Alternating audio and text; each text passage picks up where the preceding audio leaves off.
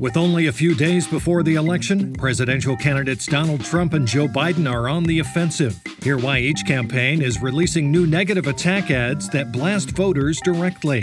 And later, if you're not headed to the polls this election day, there's still time to vote by mail. We'll walk you through how to properly fill out your mail-in ballot like we're your goddamn kindergarten teacher.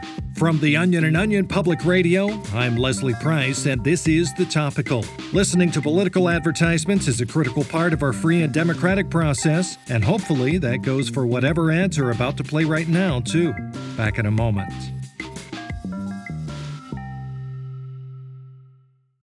This episode is brought to you by Shopify. Do you have a point of sale system you can trust, or is it a real POS?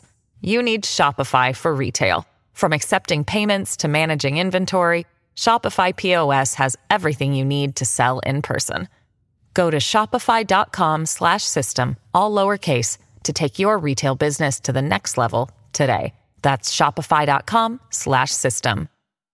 Attack ads. They've become as synonymous with our democratic process as the act of voting itself, and with only a few days to go before the 2020 election, the mudslinging between the two presidential candidates has taken on a new and even more ferocious tone. OPR Chief Election Correspondent Rebecca Neal joins us now to discuss some of the latest campaign ads that will be plaguing your televisions until Election Day. Hello, Rebecca. Hi, Leslie. As the election enters the home stretch, the campaigns of both President Trump and former Vice President Joe Biden are shifting their ad strategies from attacking each other to negative ads that directly blast voters themselves. Let's take a listen to one of the ads that's now playing nationally. You've seen what's happened to this country over the past 4 years.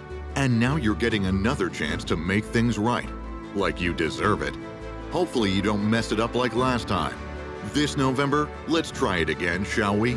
And this time, try not to screw it up. Wow, well that certainly sends a strong message to voters from the Biden campaign. That one was actually from the Trump campaign, Leslie. Here's one recently released by the Biden campaign. How many second chances are we supposed to give you stupid fucking fucks?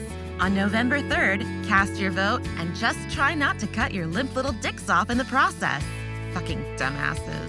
Interesting strategy, but this close to the election, you have to assume most voters know who they're going to vote for and already can't stand themselves. Are these big national ad spends really worth it? Well, that might be true for a majority of the country, but with some highly contested battleground states still up for grabs, neither campaign wants to give up a chance to let voters know just how unbearably brain dead they find them.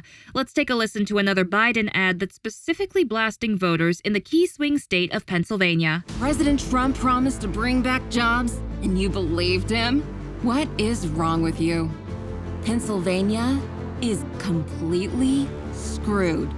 Anyone smarter than you would have moved away by now. Oh, there aren't going to be any new jobs.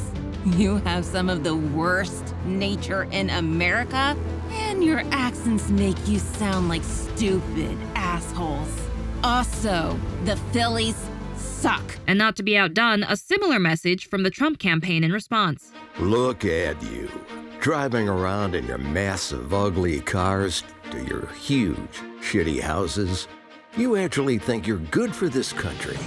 You're nothing but a waste of time and resources, and we'd all be better off if you were dead. And don't think you can go crawling to my opponent, because he hates you just as much as I do. There's nothing worse than an American voter. Good points on both sides, but recent polls have shown that most voters tend to view negative campaign ads that directly call them an asshat unfavorably, so I'm still a bit skeptical. How are average everyday Americans responding? Well, that's a great question, Leslie. I spoke to Richard Ogletree, a mechanic from Detroit, and asked how he felt about being called a dim-witted donkey fucker by the men running for president, and here's what he had to say. When I first heard those ads saying that my family members and I wouldn't know a good vote from our own assholes, I was upset. But then I realized I am honestly too stupid to understand those ads that have policies and whatnot. I don't even really understand the stakes of elections or how any of this works. Those ads are right. I should go fuck myself. Interesting. So who do you think you'll vote for? Well, the Biden ad said I was an unhinged lunatic, and the Trump ad called me a loser, so I'm still undecided. Well, at least he has his mind made up on the important issues. And one recent poll suggests that the campaign's gamble to insult Americans to their stupid fucking faces might be paying off, as we could see record turnout this election due to voters' sheer self-hatred. That is good news. Voting is the most important thing after all, even if you do have shit for brains. Thanks, Rebecca. That's OPR's Rebecca Neal. Back in a moment.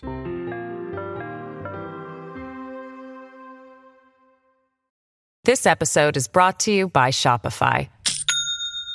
Do you have a point of sale system you can trust, or is it a real POS?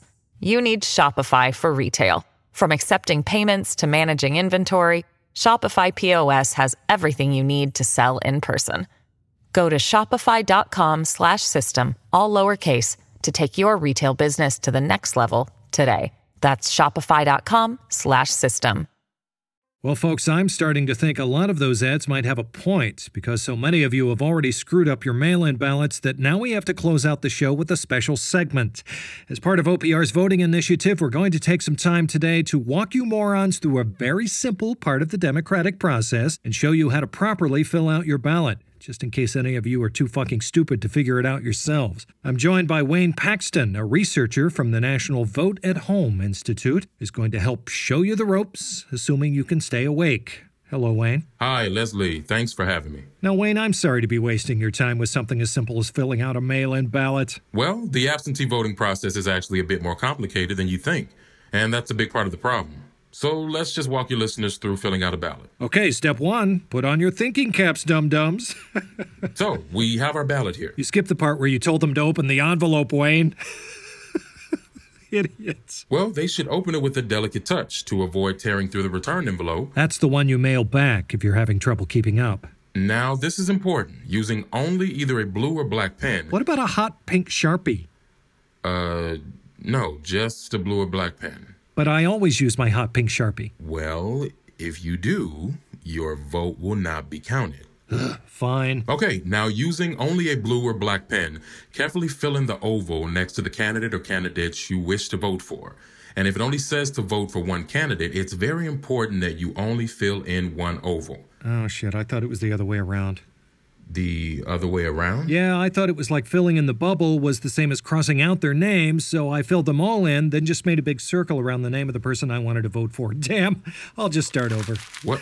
No. No, it's fine. This one was all filled out in pink anyway. I'll just grab another one. All right, let's move on to propositions. Now, this is where things get a little tricky because they're often phrased in a way that make you want to agree. But it's important to do your own research before deciding yes or no. Okay, but what if you don't want certain parts of the proposition and want to write in your own improvements? Because personally, I don't think Uber drivers should be employees. I think they should all be CEOs. Listeners will want to avoid doing that as it is also very much not allowed. Ah, shit. Well, third time's the charm, I guess. Leslie, where are you getting these extra ballots? Oh, I've just been grabbing them out of my neighbor's mailboxes. What? It's okay, though. They weren't going to vote anyway. What? Oh, man. I should write that my name is like Ben Dover on this one or something. Oh, man. That would be hilarious. Leslie, I think you may have just committed voter fraud. What are you talking about? To anyone listening, do not do any of the things this man has done, as they will not only disqualify your vote, but many are also definitely a crime. What? No, I've got priors. There is no way I am going to jail. Not again. Not again. They'll never take me alive. Ah! I honestly don't remember what the name of the show is, but you probably shouldn't be listening to it. Anyway, it's over now. Goodbye.